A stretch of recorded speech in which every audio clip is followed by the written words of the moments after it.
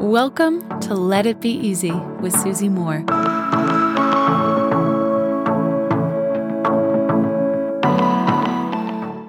Do you ask why enough? Why? Why? Why?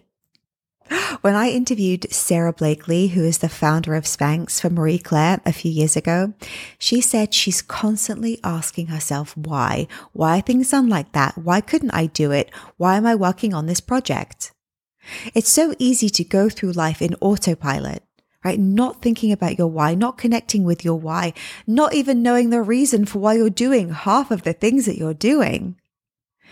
Have you stopped to ask why? Someone said to me recently, I want to write a book. And I said, oh, great. What's your intention for your book? She didn't know. She just wanted to write a book because I suppose that felt good, or her friends are writing books. And I was like, what's the why behind your book? Do you want to help people with something? Do you want to entertain them? Do you want to inform them? What is your why?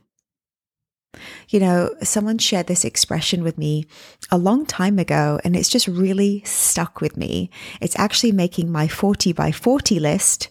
Head to susie-moore.com right now to join my newsletter list.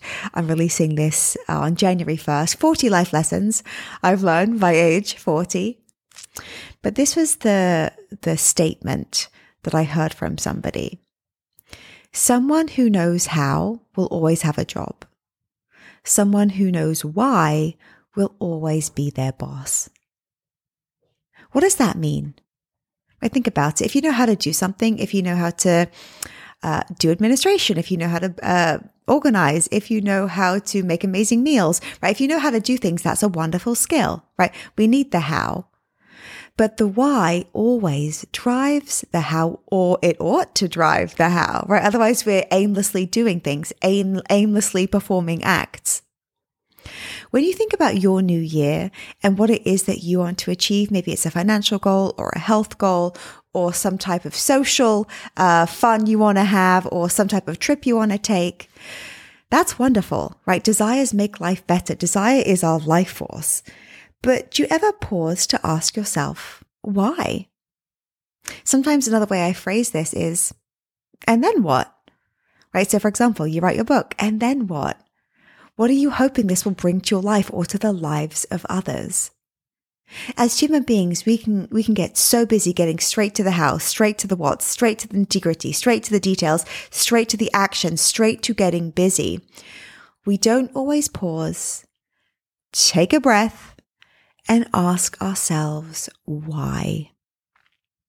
What do you most want in the new year? And not even in a new year, just in your life. This coming week, this coming month, this coming 12 months, what do you most care about? Why? The answer, when our why is clear, is often very quick and obvious. It comes to mind.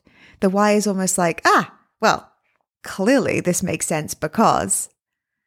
Sometimes if you have to ponder on your why, or if you pause on your why, or if you're not completely sure, that's okay. Maybe just spend a bit of time thinking about it. Maybe just spend a bit of time thinking, this goal that I have, does it even belong to me? Was it assigned to me from somebody else? Was it assigned to me at a very young age? Was it assigned to me by me 12 months ago? And I've changed. I don't want that anymore. My friends, you are allowed to change your mind. What is the why behind the things you most want to be, do, and have right now? Have you stopped to ask yourself the question? Until tomorrow, my friends, so much love and ease. Hey friend, I've got something really cool for you. I want to give you free access to my signature course called Slay Your Year, which typically sells for $997. You can check it out, all the details at slayyouryear.com. All you have to do to get access is leave a review of this podcast on Apple Podcasts, take a snapshot of it, and send it to info@susie-moore.com. That's info@susie-moore.com, and we'll get you set up with access.